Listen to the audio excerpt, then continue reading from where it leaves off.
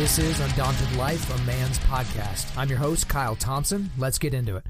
All right, guys, today we're going to be talking about abortion. Okay, so this is going to be a fairly divisive issue. I know for a lot of you guys, it's maybe something that you don't think about on a regular basis, but this is one of the more polarizing things that we can talk about in modern culture.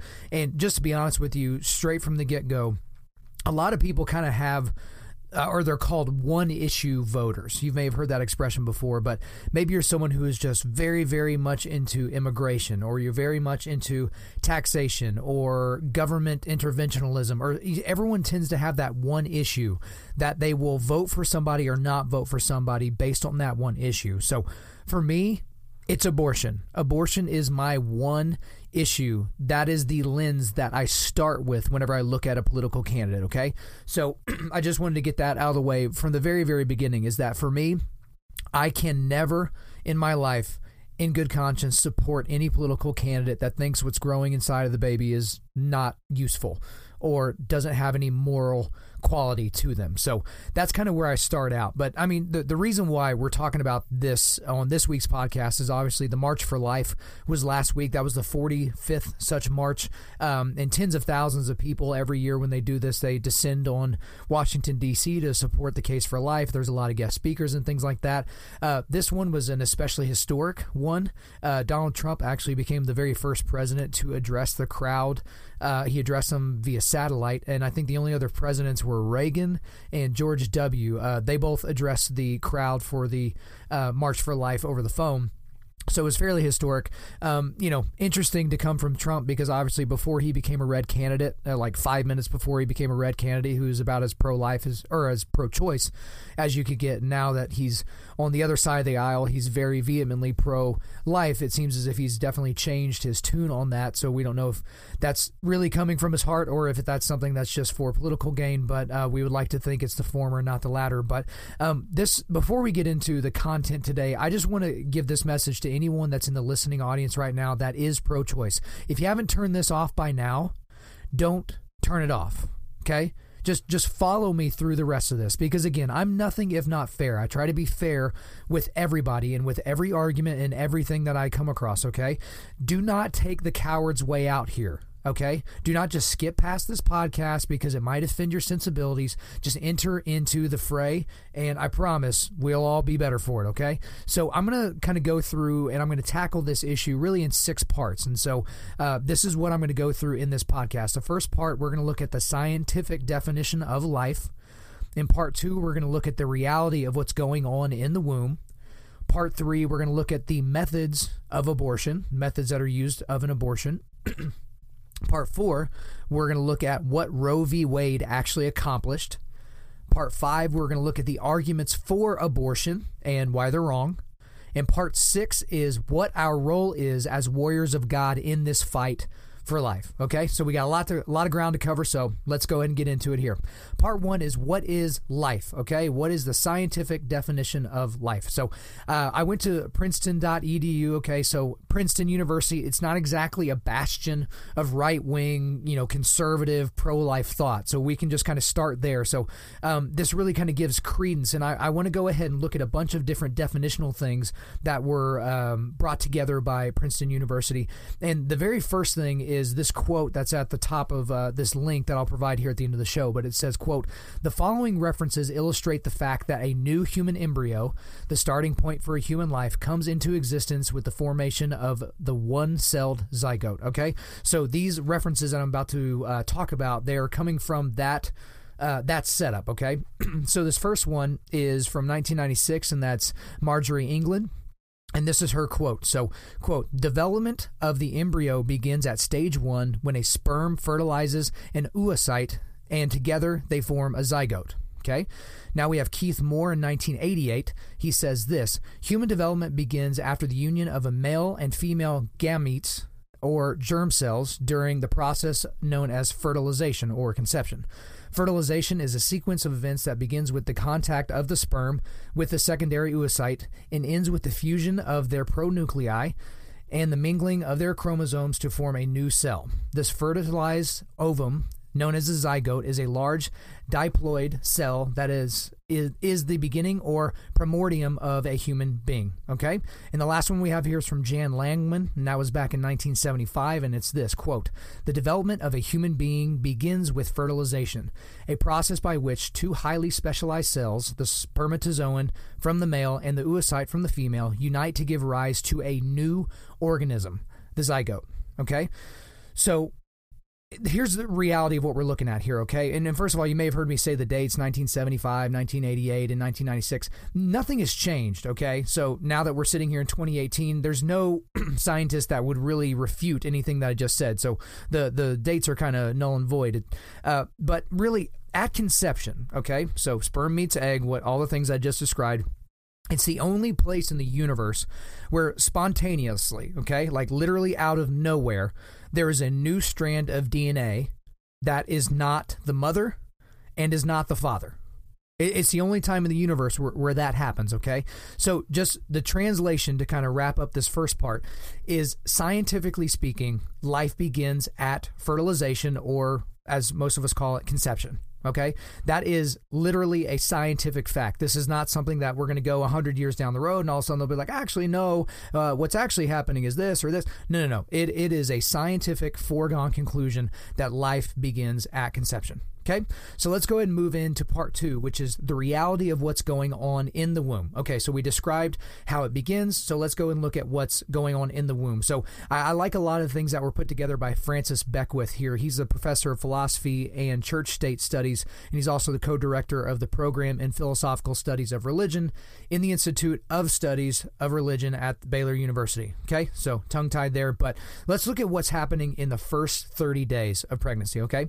So within 1 week after conception, and again, this is all from Francis Beckwith, so at 1 week after conception, implantation occurs, and that's the time at which the conceptus nests or implants in the mother's uterus, okay?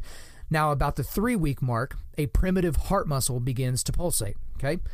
Other organs begin to develop during the first month, such as the liver, primitive kidneys, the digestive tract, and the simple umbilical cord, okay? This developing body has a head and a developing face with primitive ears, mouth, and eyes, despite the fact that it is no larger than half the size of a pea. Toward the end of the first month, so that's between 26 and 28 days, the arms and legs begin to appear as tiny buds. A whole embryo is formed by the end of the first month, so around the 30-day mark. Now, from the 18th day after conception, substantial development of the brain and nervous system occurs. This is necessary because the nervous system integrates the actions of all the other systems.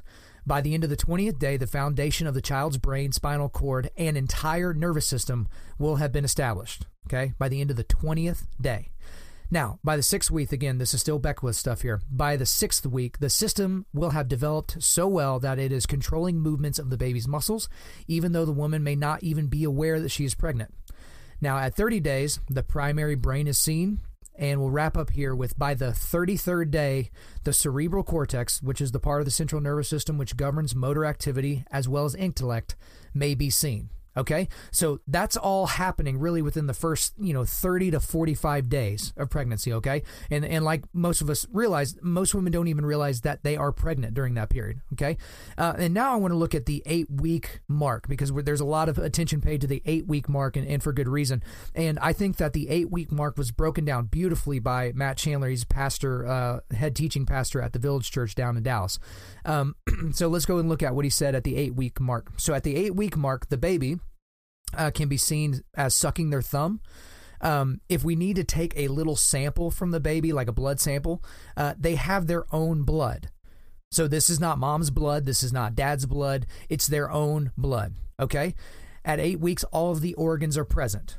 The brain is functioning, and there's even evidence to say that the baby is even dreaming at this period. The heart is pumping blood. The liver is making blood cells. Kidneys are cleaning fluid. The baby has its own fingerprint. This one's really important. It recoils from pricking.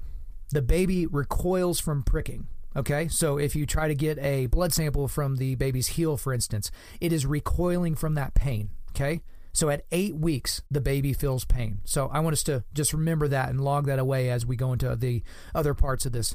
And the thing about this is, guys, is virtually every one of the around 1 million abortions that take place in the United States, and about the 60 million or so that have taken place since Roe v. Wade, have happened after 8 weeks. That's the reality of abortion. Okay, so everything that I just described is eliminated with an abortion. Okay, so that wraps up the second part, and let's go ahead and move into the third part, and this is the methods of an abortion. And I'm going to go ahead and tell you now, if you're listening to this with your kids, this may be some time for you to have some parental discretion, maybe pause this and have a little discussion with them and prepare them for what they're about to hear, because this is going to be incredibly graphic, okay?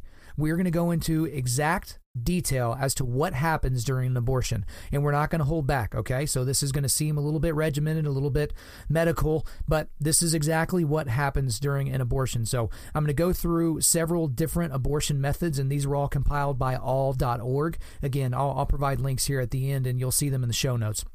So let's go ahead and look at the different surgical abortions. Okay, so the first method I'll discuss is suction aspiration. So, and again, I'll just be reading these so I can make sure that I get all the contents exactly right, okay? So this is the procedure most often used in the first trimester of a pregnancy, okay? So that's the first 3 months.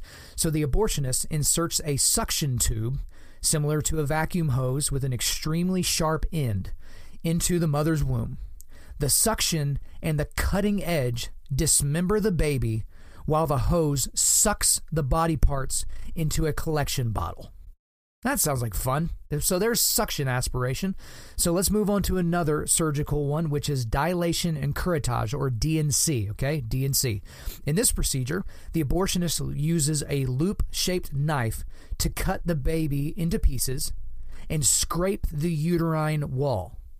The baby's body parts are then removed and checked to make sure that no pieces were left in the mother's womb. So just to basically break that down for you, they put that up in the mother's womb, they rip the baby to pieces, they pull the baby out in pieces, and they basically put it back together like a jigsaw puzzle on the table just to make sure there's not like a leg stuck back in there or something. Okay, so that's D&C.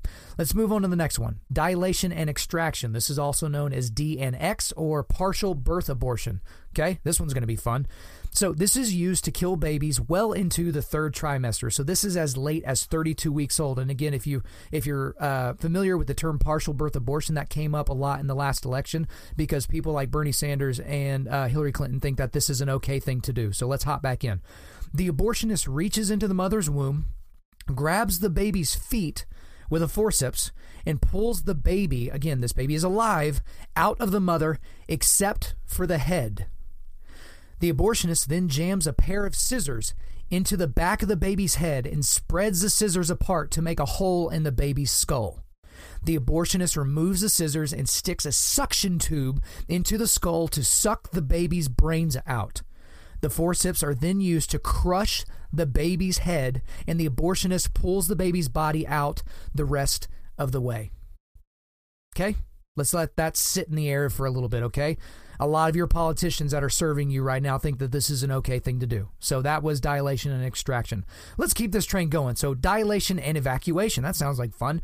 This form of abortion is used to kill babies in the second trimester, so that's about 24 plus weeks. The abortionist uses a forceps to grab parts of the baby, which is the arms and legs, and then tears the baby apart. The baby's head must be crushed in order to remove it because the skull bone has hardened by this stage in the baby's growth.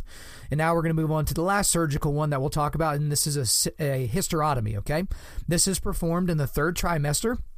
This is basically an abortive cesarean section, or a C-section, okay? The abortionist makes an incision in the mother's abdomen and removes the baby.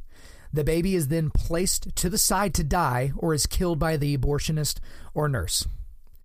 Okay? Those are all the surgical ways to get an abortion. So let's just think about those for a little bit. So most of the time we think about abortion and we think about whether I'm pro-life or pro-choice. Most people don't actually think about this. This is the reality. But that's not it. Those are the surgical ways to do an abortion. Let's go into the medical ways of doing an abortion, okay? So the first one we'll look at is something called mifepristone, or RU486. And so mifepristone blocks the hormone that helps develop the lining of the uterus during pregnancy, okay? So this lining is the source of nutrition and protection for the developing baby. The tiny boy or girl is starved to death, and then a second drug, misoprostol, causes contractions so that the dead baby is expelled from the womb. Okay, let's keep this going. Methotrexate. This highly toxic chemical directly attacks and breaks down the baby's fast-growing cells. It also attacks the life support systems the baby needs to survive. When the systems fail, the baby dies. Misoprostol is then used to cause contractions and push the dead baby out of the womb. So fun.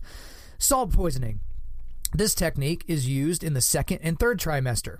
The abortionist sticks a long needle into the mother's womb. The needle contains salt, which is then injected into the amniotic fluid surrounding the baby.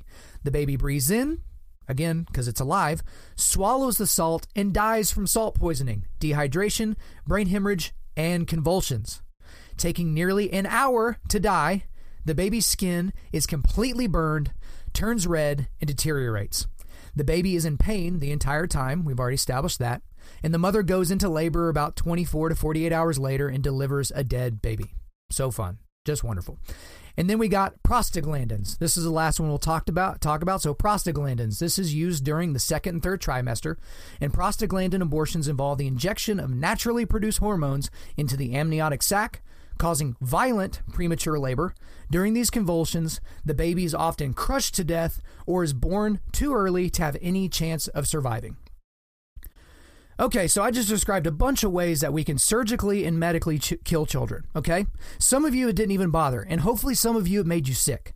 Now I am so thankful that we have all these options for women on how they can kill the children that are inside them, or for the men that stand by and watch them do it.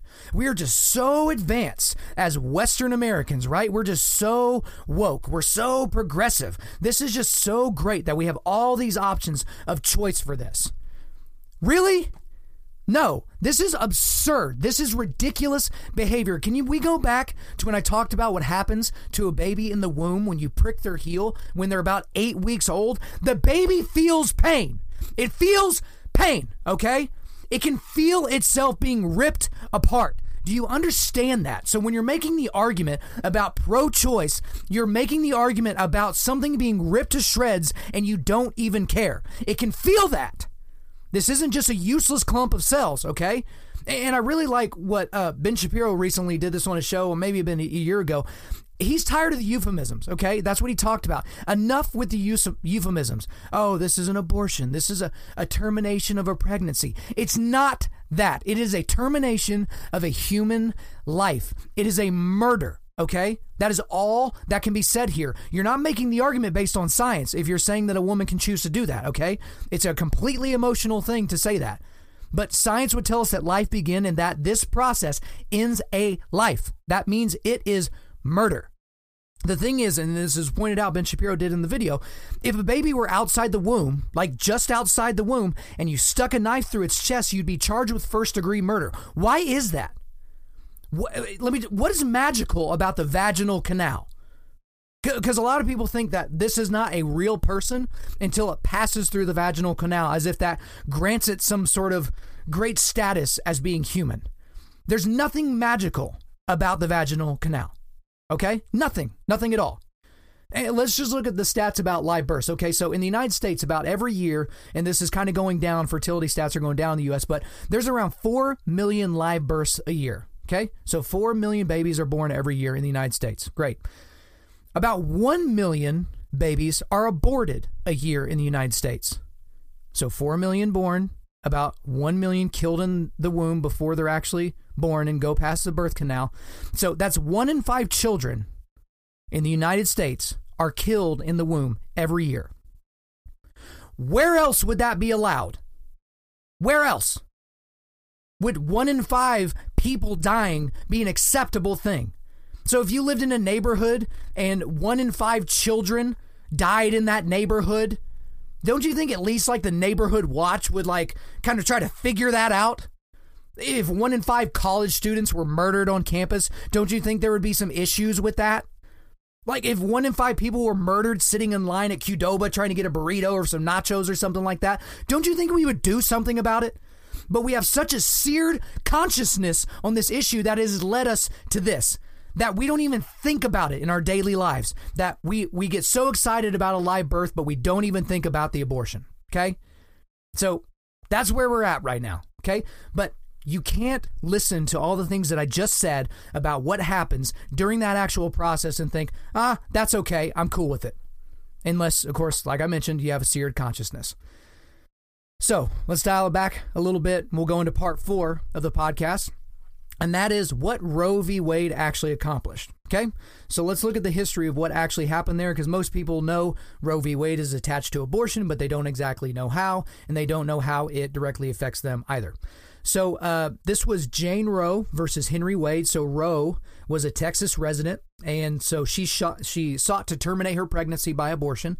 And so at this time in the state of Texas, whenever this case was being heard, the Texas law actually prohibited abortions except to save a pregnant woman's life. So Jane Roe, the hero that she is, she sued for the right to be able to kill her baby and to basically usurp what was currently Texas law. So the actual legal question here was, does the Constitution embrace a woman's right to terminate her pregnancy by abortion? Okay, so everyone knows the conclusion. The conclusion was a decision in favor of Jane Roe. Actually, it was a 7-2 decision. And so the court held that the woman's right to an abortion fell within, believe it or not, within the right to privacy. Okay, so this was in Griswold versus Connecticut. That's where that was recognized, and so they kind of used that as their jurisprudence to prove Roe v. Wade. And so obviously the right to privacy is protected under the 14th Amendment, and this decision gave a woman total autonomy over the pregnancy. So during the first trimester, and it defined really different levels of state interest for the second and third trimesters. Okay, so as a result, the laws of 46 out of 50 states were affected by the court's ruling. Okay, so pretty much the entire country was affected by this. So this is where we really get the idea, or where a lot of people start to really think about, well, if it's illegal, it's moral. So you'll see a lot of people kind of making those arguments even today. Well, abortion's legal, so obviously it's moral, right? Which, goodness, that is just some antiquated and ridiculous thinking. But people walk around with it, so it is what it is. But the main accomplishment of Roe v. Wade was that it opened the door for abortion for the reason of convenience. And some people are going to be offended that I even said that, but we'll kind of get into how that's unbelievably true later. But it really just made abortion for the reason of convenience a viable thing that people can do now. So what's interesting about, if you go back to when Roe v. Wade was decided 45 years ago, Roe v. Wade launched the pro-life movement. It really did, because what people thought at the time was that this case shut the door on the abortion debate. They're like, okay, we're going to decide on this, and that's it. But I mean, literally the exact opposite happened. So the majority opinion was written by Harry Blackmun, and he really thought, and he wrote at the time and even wrote years later, that he thought that was going to end the argument, that America as a society was going to move past this issue with the decision on Roe v. Wade. I mean, even Roe's main lawyer, Sarah Weddington, she said recently, just in the last few years, that she would have never imagined, she may have even said it this year, to be honest, but she just said she never could have imagined that this long after, 4+ decades, almost 50 years after Roe v. Wade, that we'd still be talking about this. Like, it was just supposed to be a settled thing.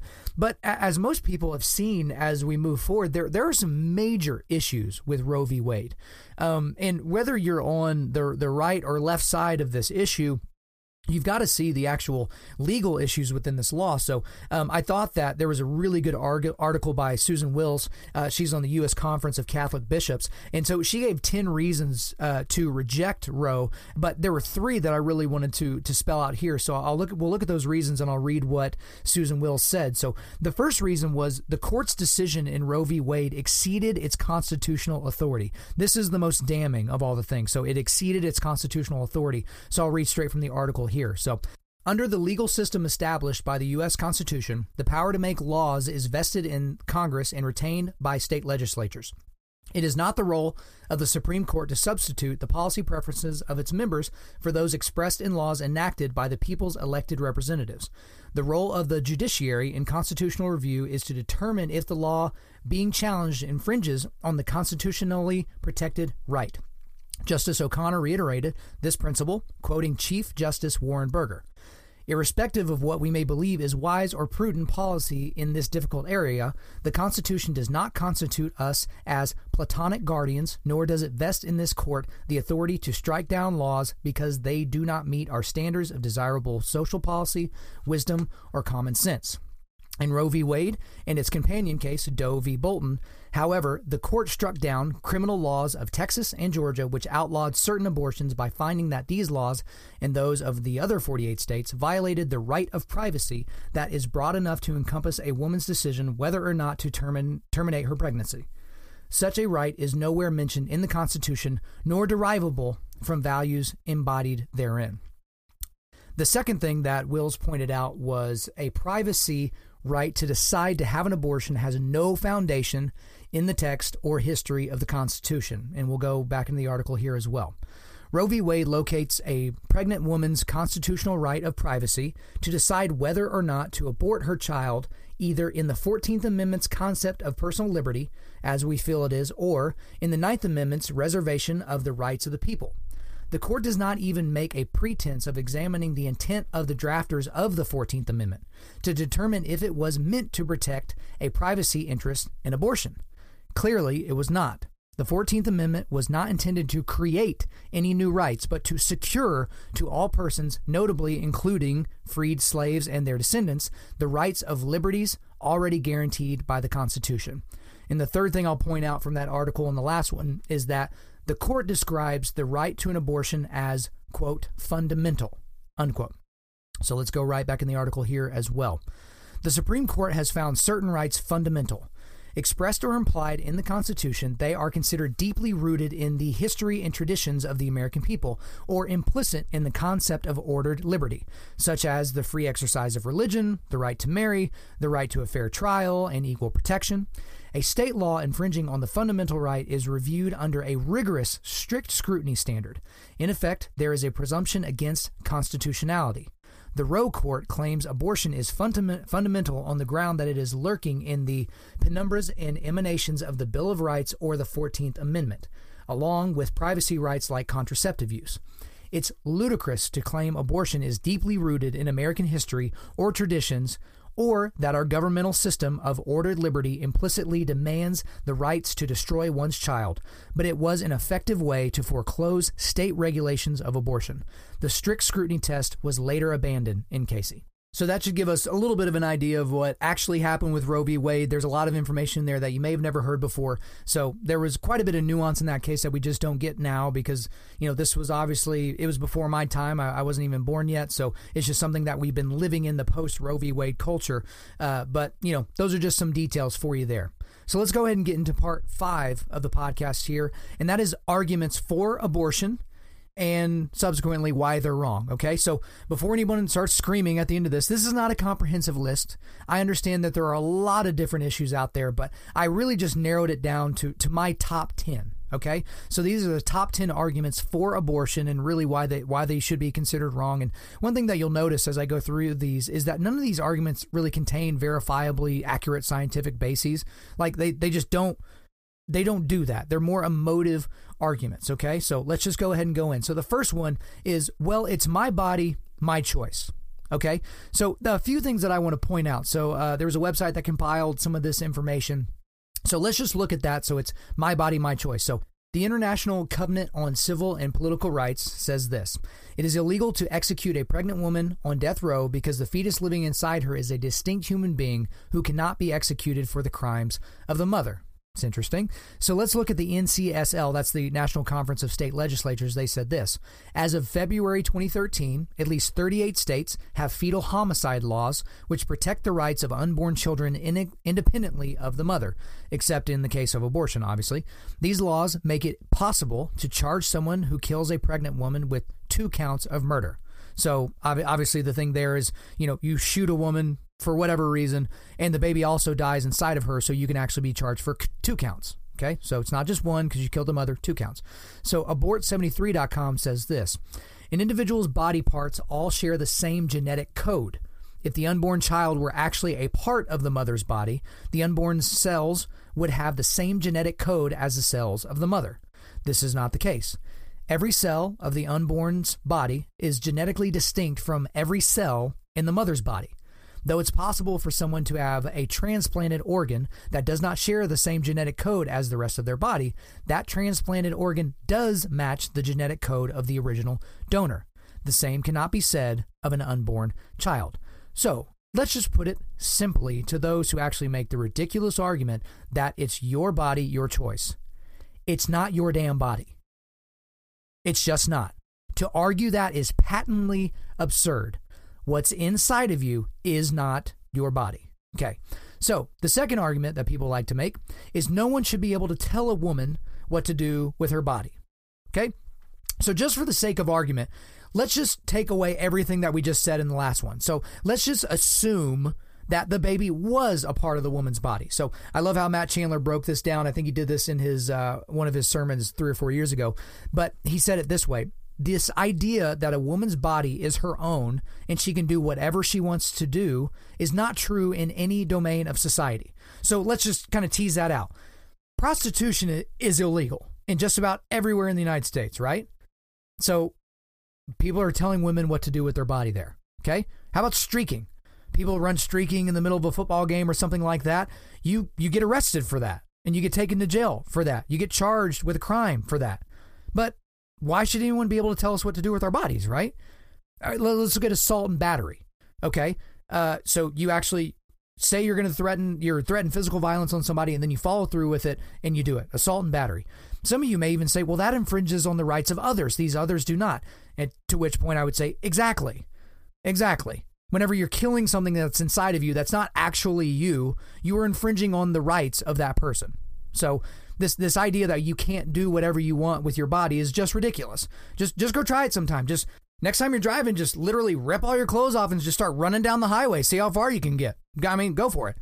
So the third argument that people like to make is that fertilization or conception doesn't constitute life. So again, let's ignore what Princeton and all the scientists therein said. Let's just go into that argument. So fertilization or conception does not constitute life. So we'll go back with Francis Beckwith. He said this, that there is no doubt, he says, that the zygote is biologically alive because it fulfills the 4 criteria needed to establish biological life. And those are, number 1, metabolism, number 2, growth, number 3, reactions to stimuli, and number 4, reproduction. So this, I guess, begs the question that if you're going to be making that argument is, when is it alive? So when is it actually alive? Okay. So, and then some other questions that really go with that, because people want to say different things, and we'll get into some of those here in a second. But just a random thought that I've had for a while is, why do we get so excited for people in our lives, like our loved ones or our friends, when they have a birth announcement or just like a pregnancy announcement? Like, why are we excited? I mean, because we're excited about the potential of life? I mean, that seems kind of ridiculous.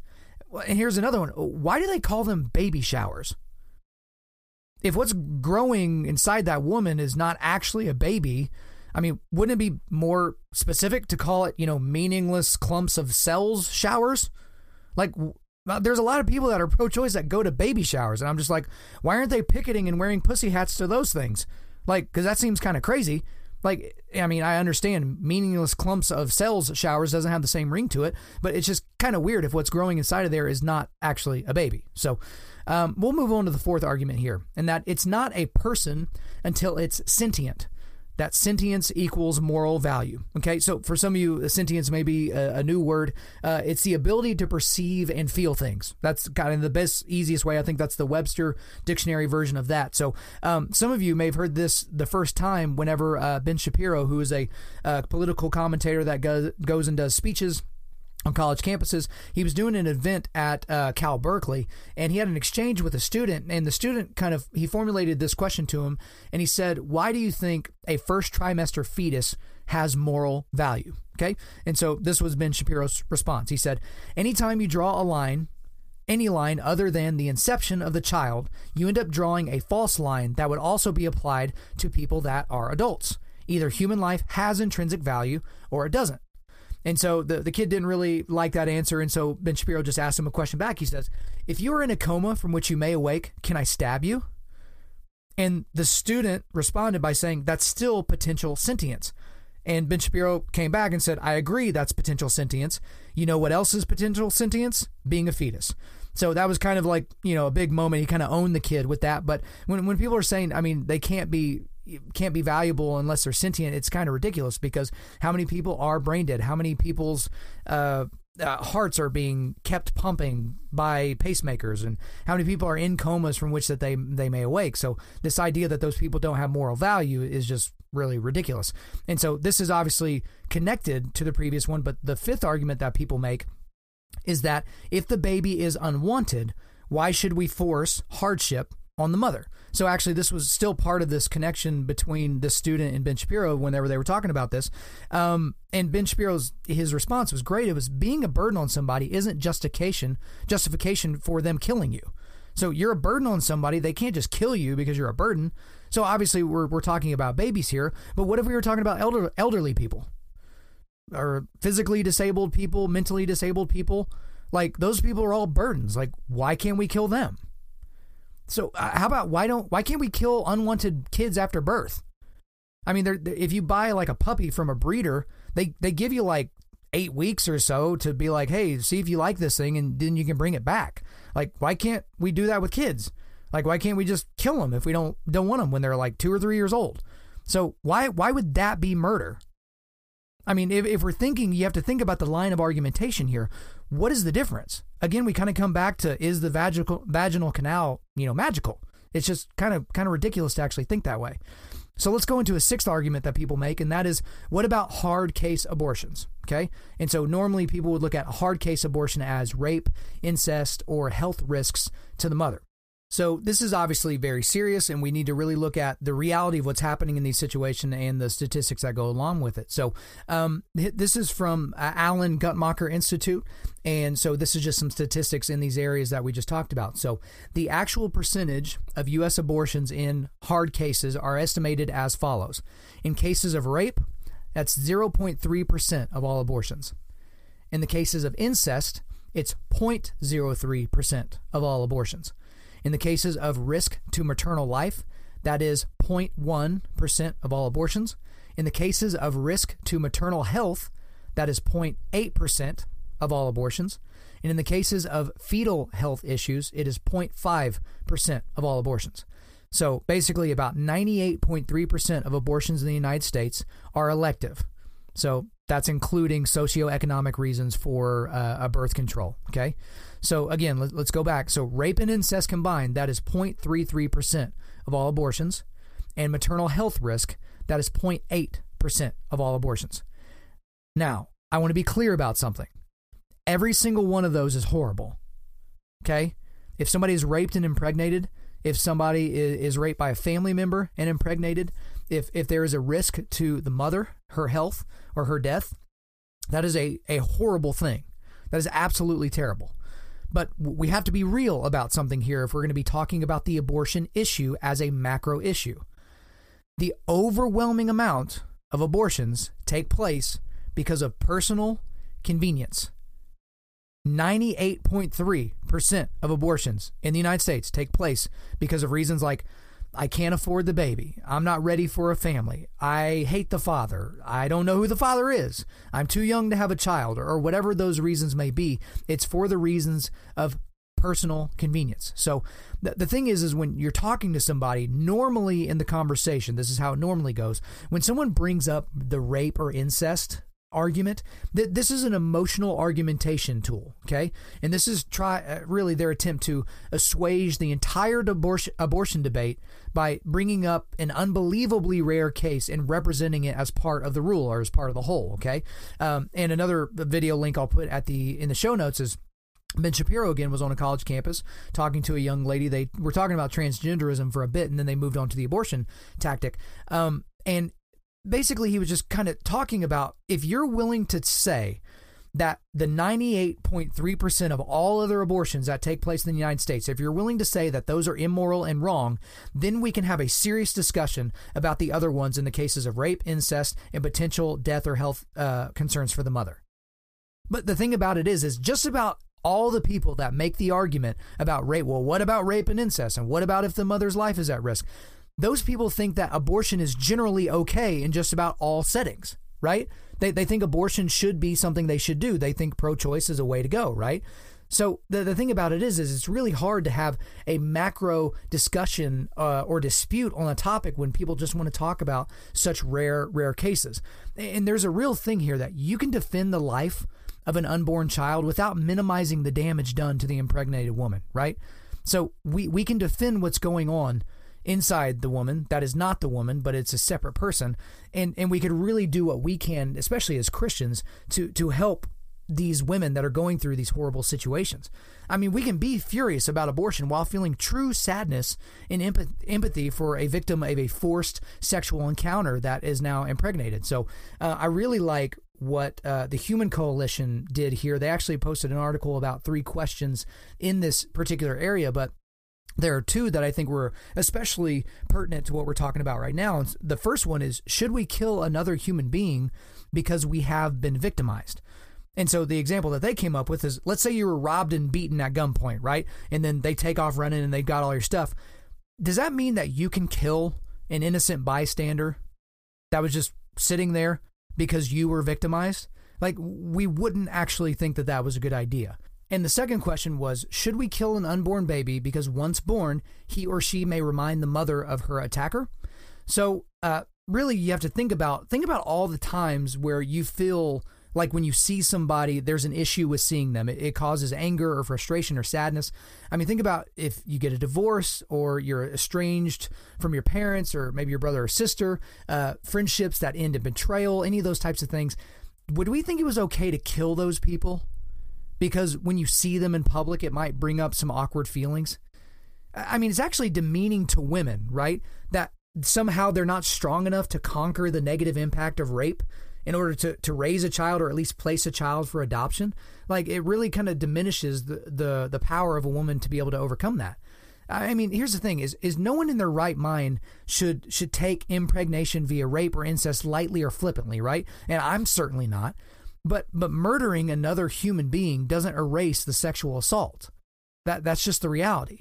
It legitimately just adds to the body count if we just start killing the babies that are a part of this. And again, I understand how crazy that might sound, but you cannot erase one sin by sinning in another direction, okay? So let's look at the 7th argument that a lot of people make. So here's the 7th one. Pro-lifers only care about the child while in the womb, and they don't care about them after. This is kind of a newly popular one, right? The thing about this is this one's pretty easy to refute. If this were true, then why are there more crisis pregnancy care centers in the U.S. today than there are abortion providers or abortion clinics? I mean, really, there are plenty of things out there in these crisis pregnancy centers. They help women psychologically, financially. They help them with the adoption process. And there's plenty of ministries out there for single moms. So this idea that pro-lifers don't care is absolutely ridiculous. The 8th argument a lot of people make is that even if the unwanted baby is taken to term and born, there wouldn't be a family available to adopt them. Okay, so the Evan B. Donaldson Adoption Institute, so like an authority on this issue, says the following. It tells us that the number of infants available for private adoption in the United States has been decreasing. The factors which have contributed to this change are increased access to contraception, changed social attitudes about unmarried parenting, and the big one, the legalization of abortion. Between 1989 and 1995, 1.7% of the children born to never married white women were placed for adoption, compared to 19.3% before 1973. In 1970, there were 89,200 new adoptive parents. In 1975, the last year for which such data is available, that number was cut almost in half to 47,700. The reason for the decline was not due to fewer parents wanting to adopt, but rather the fact that the fewer U.S.-born white infants were available for adoption. Babies which would have been adopted prior to 1973 were being aborted after 1973. Despite a lack of hard adoption numbers, the federal government really hasn't collected statistics on adoption since 1977. The National Council for Adoption has collected and published national adoption data for the years 1982, 1986, 1992, and 1996. Their conclusion is that if women knew that there are many couples hoping to adopt for every adoptable infant, the adoption is beneficial to most adopted persons and birth mothers who make an adoption plan, there would be more adoptions. So, I say all that to say, and I looked right at that information to make the argument that there is clearly not a shortage of adoptive families. There's just a shortage of babies that need homes. That since Roe v. Wade, a lot of these unwanted babies were actually just, had their skulls crushed and sucked out of their mom's wombs, okay? let's look at the ninth argument that a lot of people make. Pro-lifers just hate women. I mean, this is really a bully club that a lot of people like to use today. But this might be the dumbest of all the arguments that I've mentioned so far. Like, here's the thing. It is my extreme love and devotion to women that helps aid in my thoughts on this issue. Because I think that everyone on the planet, whatever their religion is, whatever their sex is, whatever their race is made in the image of God. They have the Imago Dei, okay? So the thing about this is that political left, people that are on the political left and feminists like to make this argument. But here would be my question to those feminists. Where's your outrage about Chinese people aborting millions of baby girls because they prefer boys? I mean, seriously, where are you at, first, second, third wave feminists? Why aren't you picketing and wearing pussy hats in China? Communist China. Why don't you go over there and do that? Because they literally prefer boys over there. It's just kind of part of the culture and part of how things have been passed down.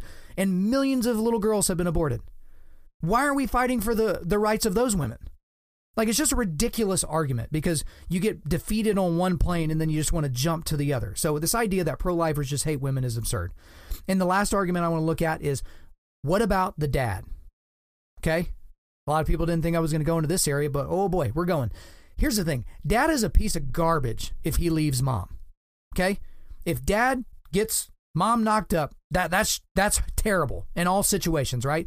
But here's the deal. God's design is that mom carries baby, okay? We can't change that. Or I guess if you think we're just highly evolved monkeys that wear pants, biologically based on a bunch of random chances that happened billions of light years ago or whatever it is that you believe, however that happens, the mom carries, okay? The female carries the baby, okay? But basically, this manifests itself societally by dad being a cowardly dick and leaving, right? That's the way we normally look at this.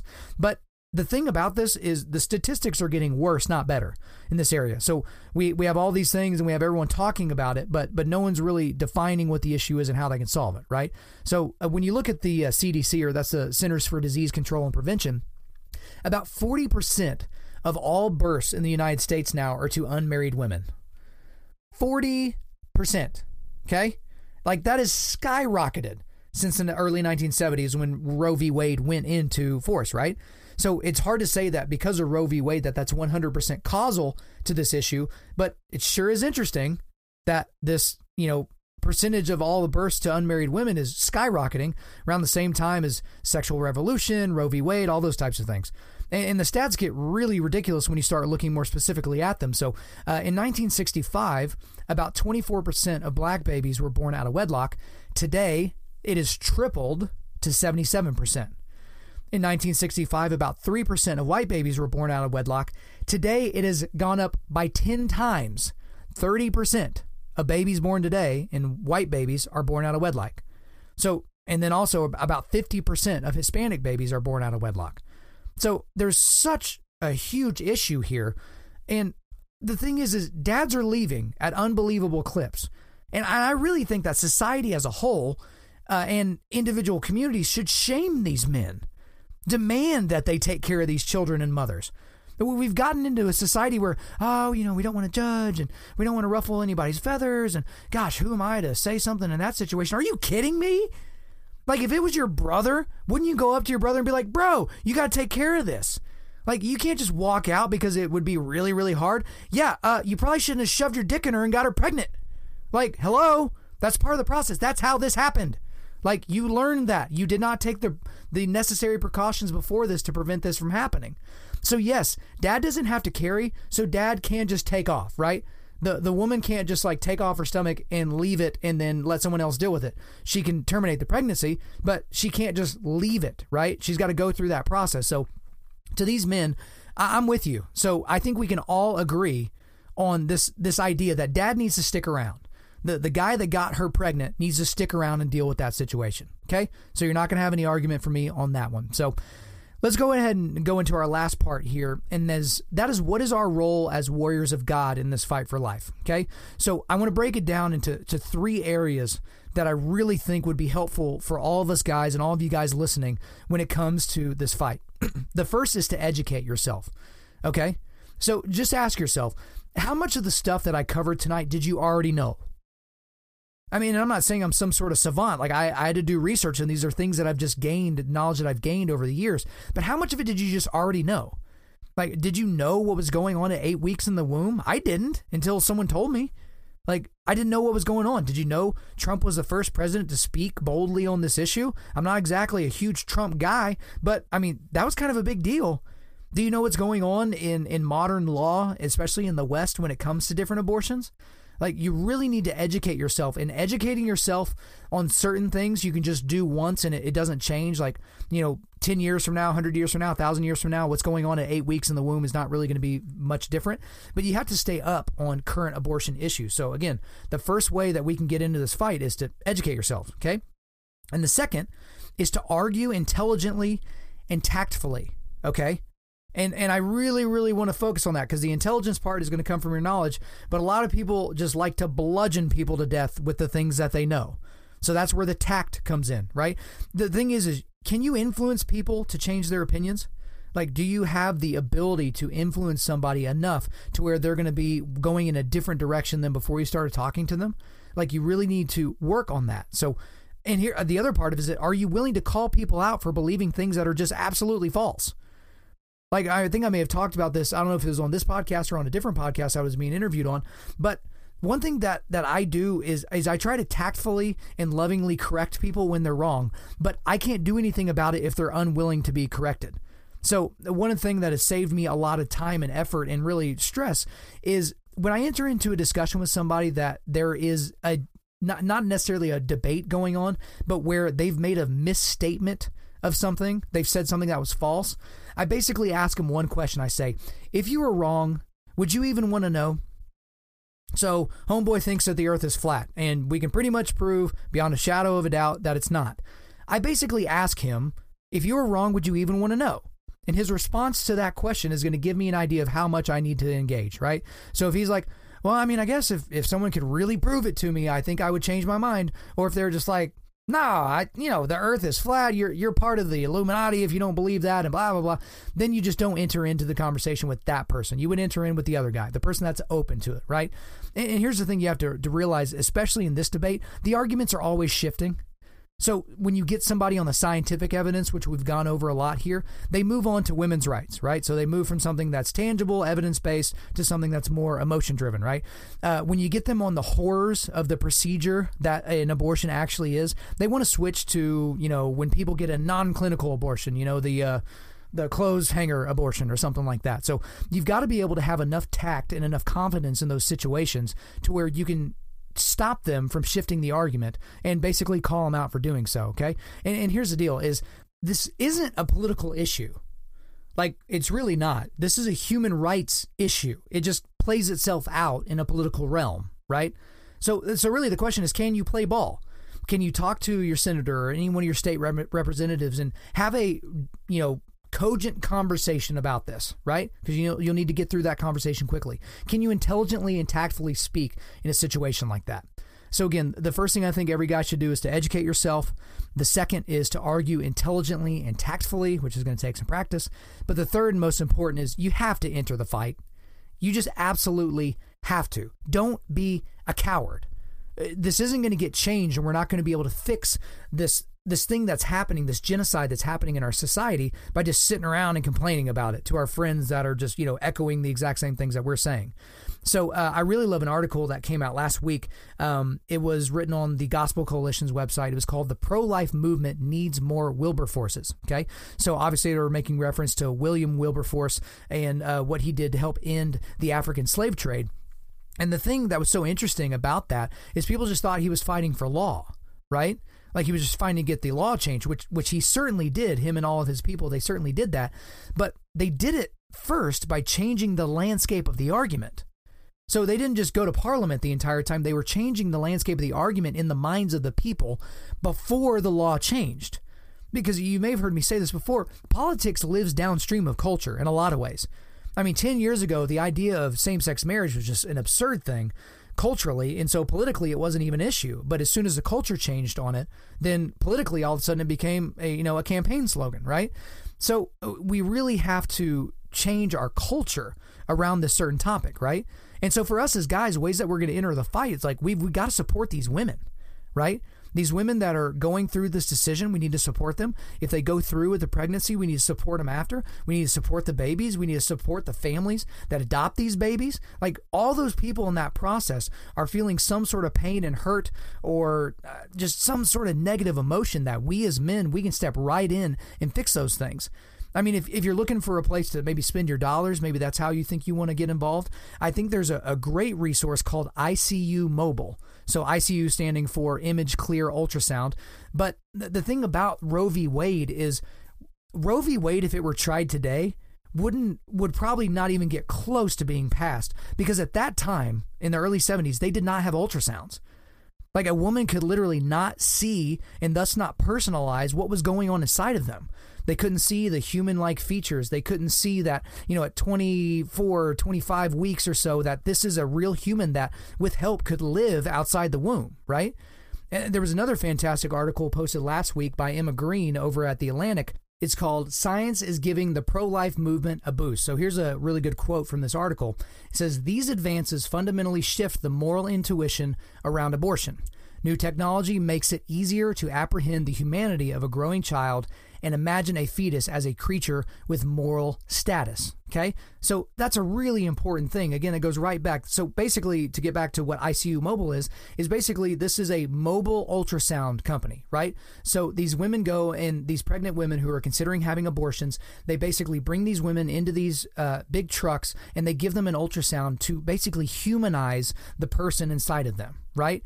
And the statistics about these women that actually change their minds and decide to not get abortions is astounding. It's absolutely incredible. And so this ministry, ICU Mobile, like, they're not just, giving these ultrasounds. They're like, all right, well, have fun with your decision. Like, a lot of these women are actually becoming Christians. They are becoming disciples of Jesus Christ because of this exact ministry, right? So it begins with trying to save the life that's inside this woman, but then we end up saving the soul of the woman, right? And the other thing that I want to say under this about entering the fight is we've got to challenge our pastors to discuss this directly. So one thing that I've seen in the modern day church, which absolutely drives me insane, is that a lot of these pastors, especially of larger churches, I don't like just picking on megachurch pastors, because pastors across the board do this, but they don't like discussing these issues, these like really, really controversial issues. Like, they don't want to talk about transgenderism. They don't want to talk about same-sex attraction. They don't want to talk about Islamic fundamentalist terrorism. They don't want to talk about these things because they think it might piss off some of the people in the crowd and that they may not come back and hang out. And so there was a church that my wife and I went to for a short period here in the Oklahoma City area. And I asked them, I was like, hey, haven't heard y'all really talk about this issue, but what are the ministries that you all are involved in this area of, basically protecting life and helping women that are going through this process? And the answer was they didn't have one. Not a single ministry in all of Oklahoma City in the metropolitan area to help in this area, to help in this exact issue. Like, I was flabbergasted. Like, I couldn't believe it. Not a single one. And here's the deal. Like, your Craig Rochelles of the world and your Stephen Furticks and your Carl Lentzes and your Judah Smiths, like these mega church, like super Twitter, Instagram famous pastor guys, they don't talk about this issue. They just won't. They won't touch it because it's incredibly controversial. And of course, when they get on TV or when they're interviewed about it, they'll say something along the lines of, "Oh, I want to have a conversation with these people, and I don't want to split people up and all that." But these are people that are not helping their flock. There are so many people that need to know the things that I talked about in this episode for themselves, that they would really like it if their pastors would actually, pastor them and help them in these areas. But that's the thing is we as the men of the church, we need to make them, right? Like, we can control us and we can influence those around us, but our pastors can influence people infinitely more. And here's the deal. Those pastors are going to have to answer for how they led their flocks, right? Like, I'm not going to have to answer for it. At the church that I go to in Edmond, Oklahoma, I'm not going to answer for what's being taught there. The pastors are.